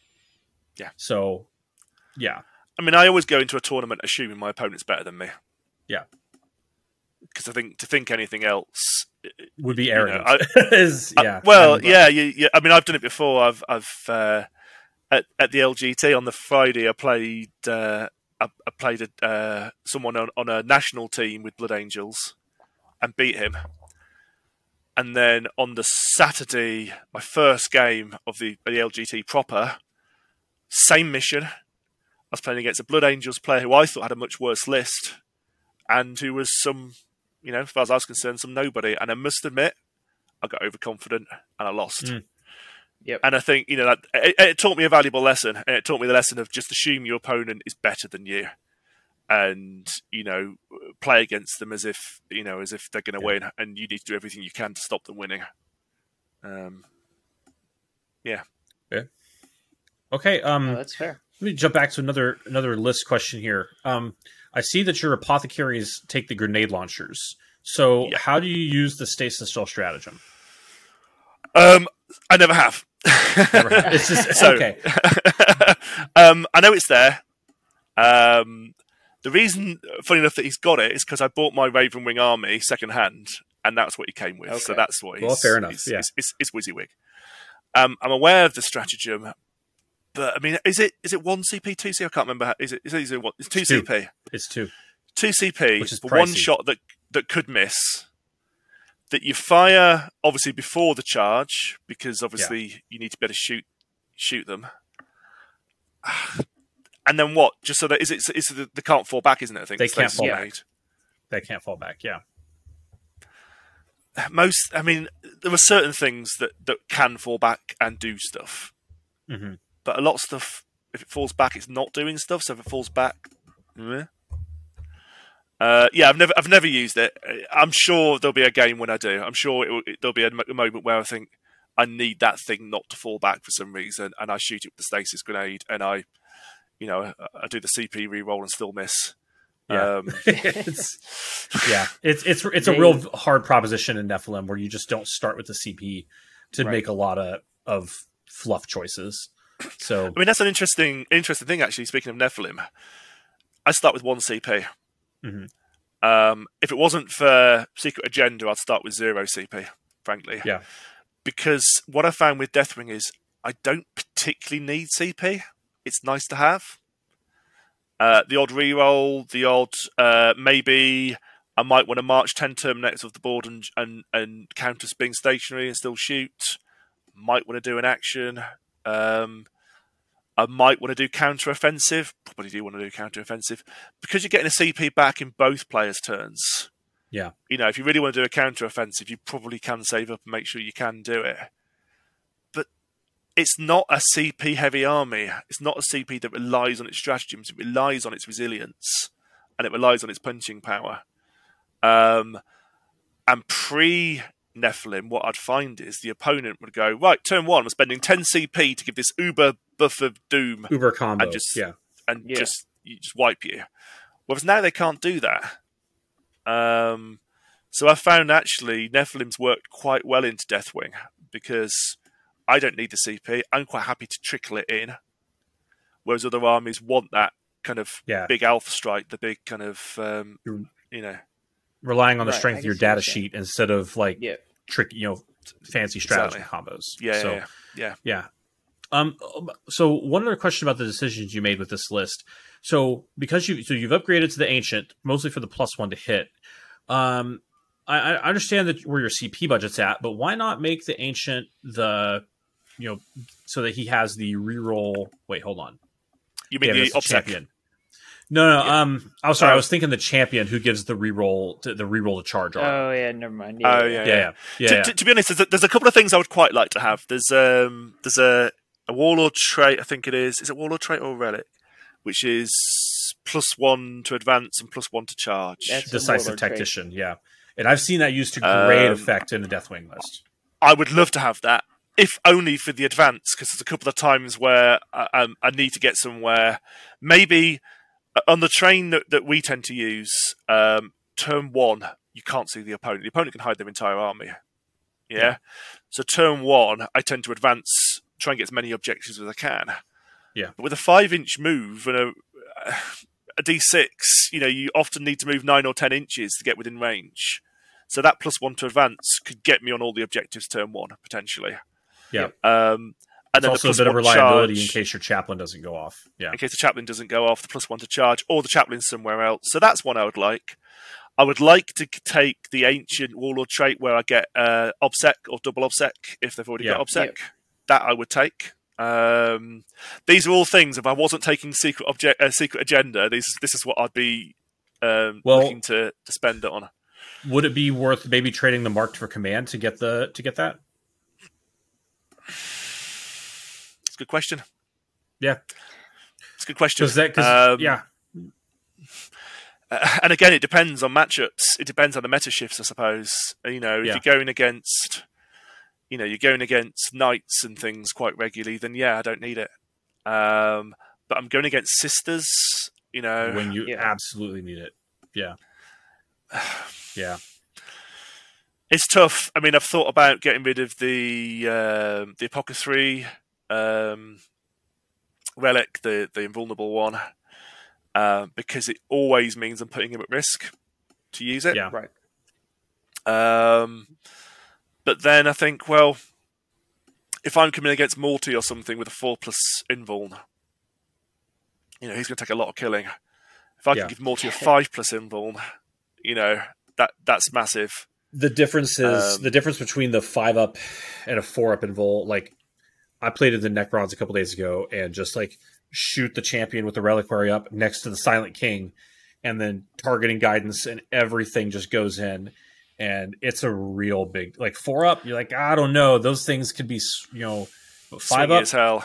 I think I can count on this. But the matchups where you need it, you really, really need it. Really, really need it. But there's a lot of matchups where you don't. Harlequins. Yeah. Bunch of 5-ups, 4-up invulns. 4-ups everywhere. Yeah. 50-50 chance they're going to live, Shame it won't work against demons, but, hey-ho. Yeah. Demons would be great, and I was kind of thinking maybe that with the prevalence of demons coming out, maybe it would be less valuable, but I don't know, just it saved my bacon that one game into Space Wolves where everything had a Storm Shield. Yep. And just park them up next to the Thunderwolves and the Wolfen and just let the plasma, cleanse its holy flame over them. I think that's the thing. I think when it comes in useful, it comes in so useful. Yeah. And I think that's where it's worth having, because if I didn't have it, I'd miss it. I'm talking about chain fists that are -5 AP in the Assault Doctrine. Yeah. -5 AP going, I've got 4 pinfall. Yeah. Exactly. It's big, and I think it's useful, and I think you need to keep looking at your list. You need to evaluate. You need to keep looking and going, did this Warlord trait do anything? Did this relic do anything? And if it did, and it would have won you or lost you the game not having it, that's where you make those decisions. And I don't think there's any right or wrong answer. I would never say to someone, you must take this, Yeah. Apart from possibly the Pennant of Remembrance. I think you're playing Deathwing. I think you do need that -1 damage. Yeah. Because there's so much damage 3 stuff out there. And that's the difference between a dead Terminator from 1 failsave to, taking 2 failsaves to kill a Terminator. Yeah, with your Apothecary to further throw the math off. Exactly. Apart from that, if you're playing Deathwing, it's a matter of style, it's a matter of choice, it's a matter of what works for you. Maybe if you're not going to tournaments, what your local meta is. or what you're seeing a lot of tournaments. If it was all demons, if that was all us fighting, then yeah, clearly I'd end up dropping it.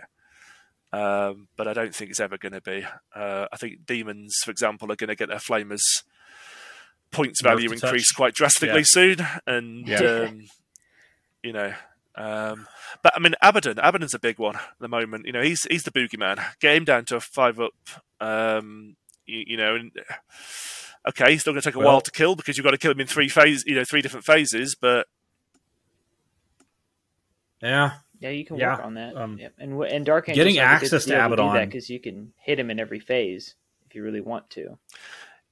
Abaddon's one of the best phase cap ones because he's only 9 wounds and does benefit from Lookout Sir, unlike Nightbringer. So he's a hard one, but of course, again, we have a targetable 1 mortal wound spell. So at least we can knock something off him, in the psychic phase if he's hidden. But Abaddon's hard, I think, for Deathwing because any decent player can just hide him. And when he decides to fight, he is going to kill a lot of stuff. Yeah, I ran into an Alpha Legion with Abaddon at the LGT, and I think he picked up 7 Terminators a turn. Oh man! Yeah. So there are boogeymen out there, and he's something that I need to work out how to deal with. But there's always going to be the martial interdiction target. No. Bad. But there's always going to be, rock paper scissors. There's always going to be an army out there that's your nemesis. There's going to be an army out there that no matter what you do, you're going to struggle to beat. Unless all your dice come up 6s and all their dice come up 1s. Right. So what are your tough matchups right now? Thousand Suns. Just because of the mortal wound output. Because of the mortal wound output.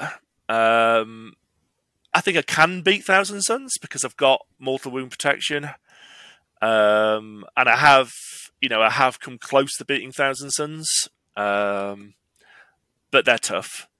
Chaos Space means with Abaddon. That's a bogeyman. Drakari. What about Drakari specifically? Just the weight of mortal wounds they can put at the fight last, the mortal wounds, just the weight of bodies that come at you. Oddly enough, not the Void Lances. Void Lances I couldn't care less about. Yeah. You might kill a Terminator. Okay, yeah. It's just the weight of troops. Harlequins still.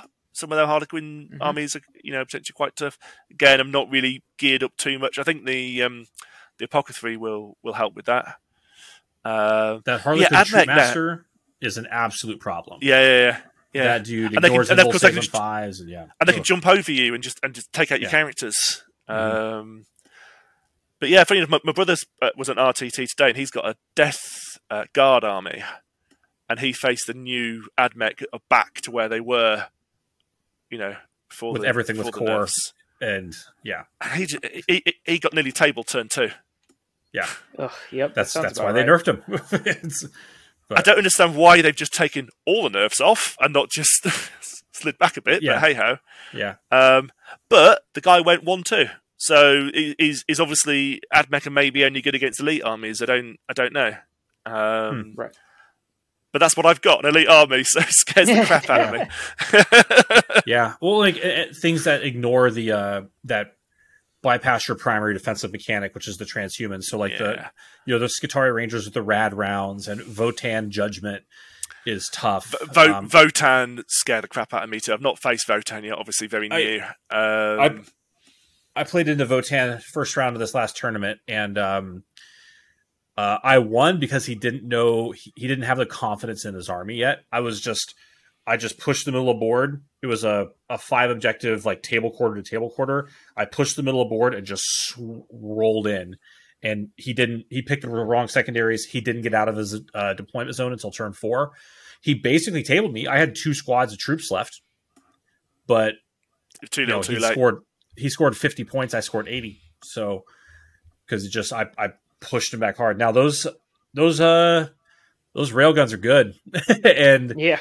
And they have one of their leagues gives literally everything a 5-up invul, and things that have 2-up armor. So the Land Fortress gets a 4-up invul. 4-up invul, yeah. And all those and little they get dudes, 4 inches extra on their range as well, which makes a big difference with the half range mechanics. Yeah, and that's the invul saves they make them really durable. I was very surprised by how durable they were. And you can't reroll wounds against them. And they have Armor of Contempt. And Armor of Contempt building. And you've got that stupid champion throwing out D3 plus 3 mortal wounds in melee. Yeah, with the tactical nuclear hammer. Yeah, he didn't have one of those. Right. We had 2 Sagittars, a Land Fortress, a thing of Pioneers, 2 of the characters, the Cap the Calls, like a call and a high call, and then 6 10-man warrior squads, just missile launcher, railgun, everything. And then I've got the healer to ignore the first damage, and then they bring D3 back every turn, and bring one back every turn, bring D3 back every turn, and the sergeant has the 4-up invul save, and it has 2 wounds, and they just don't think you're going to charge. Like if they're that league, you're going to charge in, and you're not going to do nearly as much as you think you're going to do. I got 4 Deathwing Knights into them. I killed 4 guys, if even that. It seems the league to go to be honest, because they're sort of Terminator equivalent. I've only got 2 wounds. Yeah. 2-up armor save, no invul.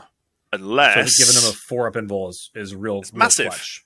Massive. It seems no-brainer to me. I mean, there's the toughness one, but for me, I'd rather give my Terminators a 4-up invul than give everyone +1 toughness. So the Greater Thurian League, which is I think the toughest one, is it? I don't know. They're the ones that have the named call that can just dice manipulate something to a 6. And dice manipulating that Land Fortress's super railgun to a 6 is tasty. My buddy's starting a Votan army, and he's doing that, and it is nuts. It just kills a lot of stuff. It's basically 4 dead Terminators if you fail to save. So, but once again, hey, they're AP4 weapons. You don't get an invul. My Terminators are still taking a 4-up save, basically 4 or 5-up save at worst. No, not that. Or if I've got a shield and cover, 3-up save. Yeah. So, alrighty, guys. I don't want to be a party pooper, but I'm looking at the clock, and I know with the time difference, it's middle of the day for me, early for Heath, but I know it's getting late for Alan, so I just want to be respectful of Alan's time.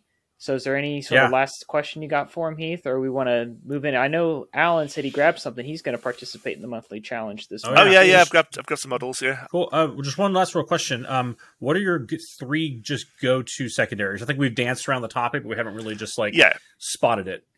So obviously I've said Martial Interdiction, Secret Agenda. The next 2 are hard, but my go-to is Banners. Even with my old list, Banners. Yeah. Even though I'm potentially taking 5 Terminators out to fight, it scores well and I keep that objective. The opponent don't take it off me.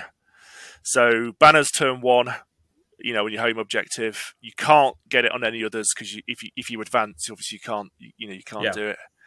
But if I can get a second Banners off, that start clocking up the points. But the nice thing about Banners is if I get real good board control in the late game, turn 4, turn 5, I can lay a couple more down. Of course, they score double because they score at the end of the game as well. Yeah. Yep. So I regularly get 10 plus points in Banners, and hopefully with my slight adjustments to the list, I might be able to get a couple of more Banners down early games. So hopefully that'll do okay. And the third one, sorry, for some reason my brain has switched off. What do I normally take? I should say it's getting late here. The moment, obviously. Okay. Even though it was nerfed, you're not going to fall back because you can't without making a leadership test. But you're not going to fail morale because you can't. So that's 5 points straight away. Yeah. If it's a central objective, you're probably going to be within the center for 4 or 5 turns. There's 9 or 10. Kill a few vehicles or a few characters, you're getting up to 12, 13. If you're really lucky, you might get 15. And as you said before, even if it's not a center objective one, there is an argument for taking it because you can control the middle and then just flex to either side. Exactly. So those are the go-tos, and obviously you then look at what your opponent's army has got, and whether it's bring it down or no prisoners or whatever. But those are the three. If I could only take 3 secondaries, those are the 3 that I would I'd focus default on. to. Yeah. And like I say, banners was the hardest choice because you never want your elite army really doing actions if you can avoid it. Yeah. But it's actually scored reasonably well. I mean, I was looking through I always keep my my scoring sheets. Nice, mm-hmm. yeah. And what I do, and again, this is advice I give any player: keep the scoring sheets, and at the end of the tournament, go and look at them. What scored well, what scored bad, what scored well against which armies on which missions. Because if something's constantly scoring badly, change it. Yeah. But what I found is those 3 always score reasonably well. And what I found with Nephilim is, unlike Natmund, where you were going for 15, you were going 15 per secondary. If your secondary wasn't going to score you 15, don't even think about it. And I think the change of mindset in Nephilim is, if you can score 10 per secondary, you probably want to take it. Okay. All right. Because they're a lot harder to score, especially for Deathwing. Yeah. You might argue differently for Ravenwing. You're probably going to get 15 for Death on the Wind. Yeah, you're going to get 15 for Death on the Wind in the first 2 turns, probably, if you build the list right. Yeah. But there are some secondaries out there that like that. If you're Necrons, if you're Sisters, you've got some easy 15 secondaries. Yeah. We don't have them in Deathwing. Yeah. And Space Marines as a whole don't particularly have those easy 15. So my thing is, if I can regularly score 10 or more, that's a good secondary. Okay. I'll take it. All right. Shall we move on then? All right. So, looking at the monthly challenge from last month, we had to paint some green wing, and I did it this month, Heath. I took all of that Napoleonic energy I had for the Michigan GT for last year and put it into my Deathwing or my Dark Angels. So, first thing I got done, this was part of the backlog. I got 3 aggressors that have been sitting in a box for years done. Nice. So that was one. I like the red on the missile launchers. That's cool. I was one of those fall. That was one of my favorite parts of that model. And then I was one of those fools that bought Pariah Nexus just to get these. And then you know what I did? I never painted them. So I got that done this month. And then the one thing I did that was not backlog, and I think I picked these up at Gen Con, and I built them as a part of a thing before, but I got another 3 Plasma Inceptors done. Nice. And I've been free-handing a lot of the shoulder pads, although I did have the molded shoulder pads for some of them. Nice. So I did 11 Gravis armored bodies in a month. Oof, that's good. Well, I did. I got 2 models done. This one I'm about to show you is I built and painted in the last 3 weeks. First time I've built something like this in a while, but I got a Repulsor Executioner done. Oh, nice. Amazing. Right? And boop.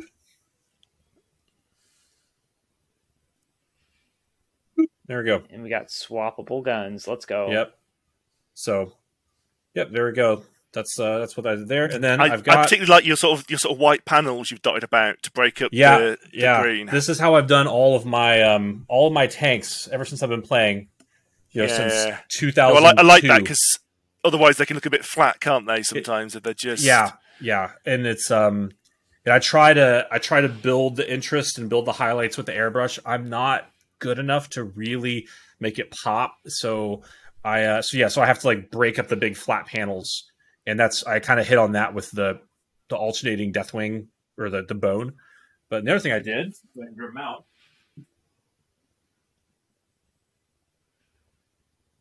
This guy. Oh yeah, look at him, gorgeous. Oh, he's gorgeous. Yeah, he's got the shoulder pads and the armor and the head are all pop goes the monkey. So I remember this guy. Deathwing specific, and the heresy throwback checkers. So, all right, Alan, what do you got?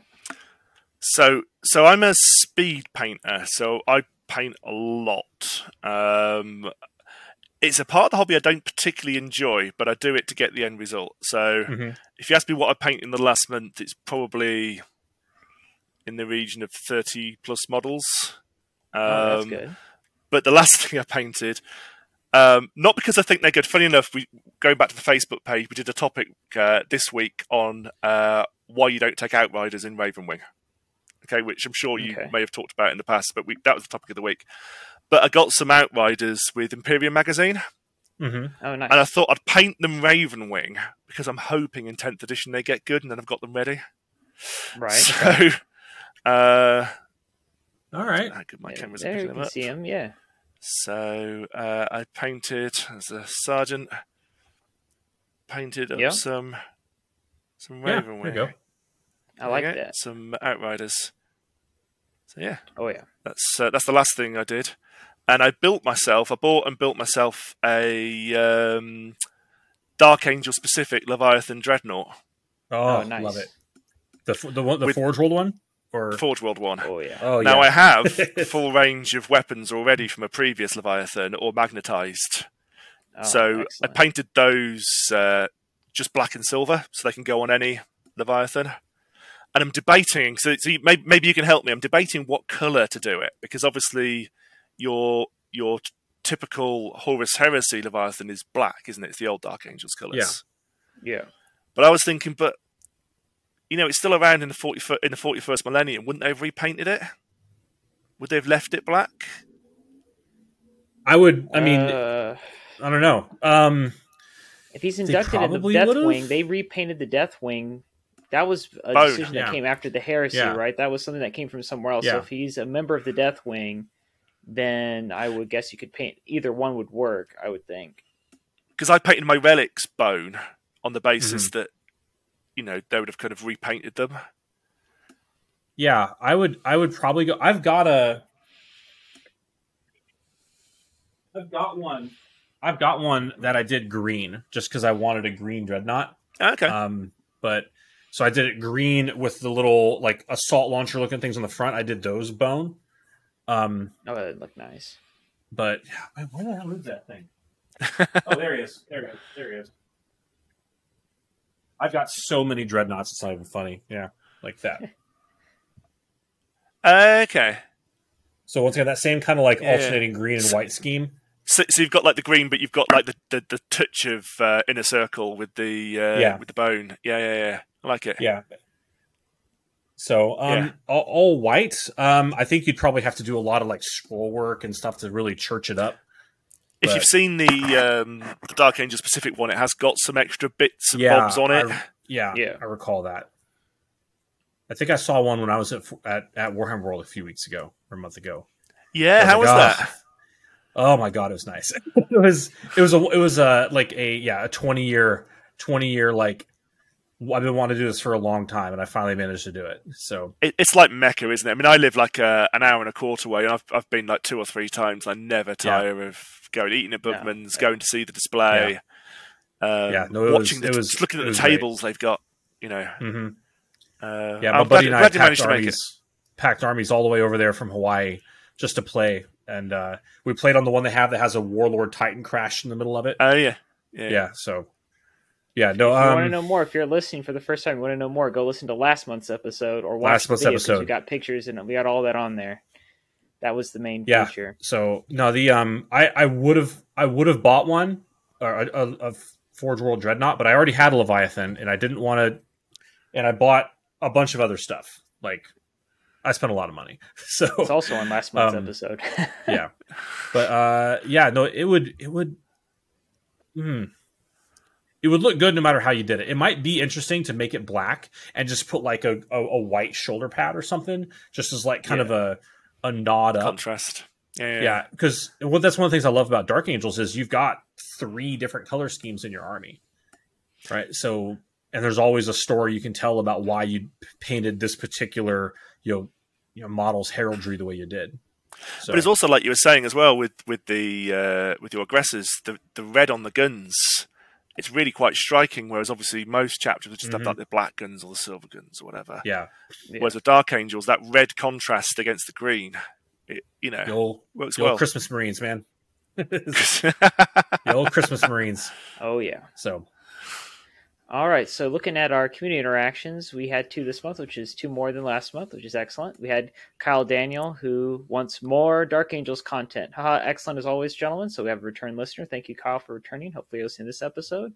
And then there's some guy named Alan P. that said, fun fact, Deathwing Ancient also moves 6 inches. I'm not sure why. That Alan guy, he's pretty clever knowing all that kind of stuff. Yeah, I don't know who this guy is. He's clearly got something to say. Must have. Sounds like a genius. Yeah, I picked that up. We had a little conversation, didn't we, on the thing? Someone mentioned it, and I was like, no, they don't. And look in the codex; they've got 6-inch movement. Huh? Why? I never realized that. Clearly, he's an ancient. He's got his knees replaced. Like he's strong. He's got Tartarus armor. Yeah.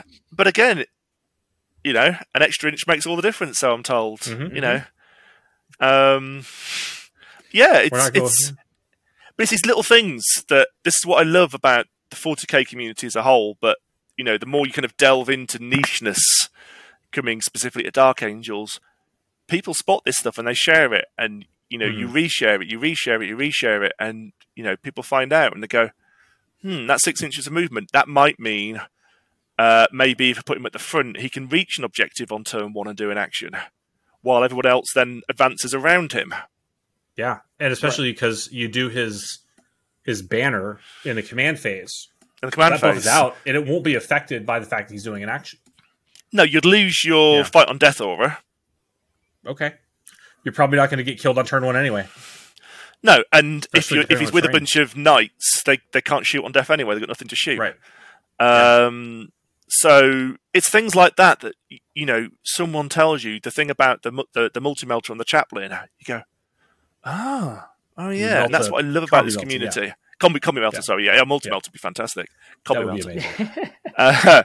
And it's things like this that I love, that people are sharing and resharing and coming up with ideas and letting them know how it went. Oh, you tried those infiltrators, Stubborn Defiance. How did it go? Is it worth me doing it? Things like that, and people feeding back in. And I think it just benefits the community as a whole, and hopefully we'll get Dark Angels further up the scoreboard. I think we were currently sitting at something like 34% win rate in the last few weeks or something, Yeah, well, like I said, that's why we wanted to do this podcast and try and do that long form deep dive content on some of this tech. Hopefully, it'll be useful to somebody. So yeah. But I think Ravenwings certainly, if you want to be top, are probably where you need to go. Probably with a Green Wing patrol. Mm-hmm. But I still think Deathwing have got some legs. That would be my sort of takeaway. I was at the stage where I was about to give up and just go, they can't win 6 objective maps. But I proved that they can. Very good. Yeah, that's what we like to say. Yeah. All right, man. Well, thank you, Alan, for coming and joining us this month. Yeah, anytime. Thank you for inviting we'd love to have you me and my cat, who won't leave me alone. No, it's been lovely. It's been really nice. Been really nice being on. And if you're ever back at Warhammer World, hit me up and. It'll probably be a minute, but I will take you up on that. So yeah, it's a long trip and an expensive one from Hawaii, but I would love to do it again sometime. So. All right, so thank you all for listening to this month's episode of the Path to Redemption, the Warhammer 40,000 Dark Angels podcast. Our next episode will come out in December, so please subscribe, like, comment below if you're watching us on YouTube, or contact us if you're using your preferred podcasting service. Last but not least, we'd like to thank Purple Planet for the use of their music. Until next time, I'm Bailey from Nicholas Wargaming. This is Heath with Table of Hawaii. Stay loyal, Angels. Oh, yeah. That's out, so stay loyal, Angels.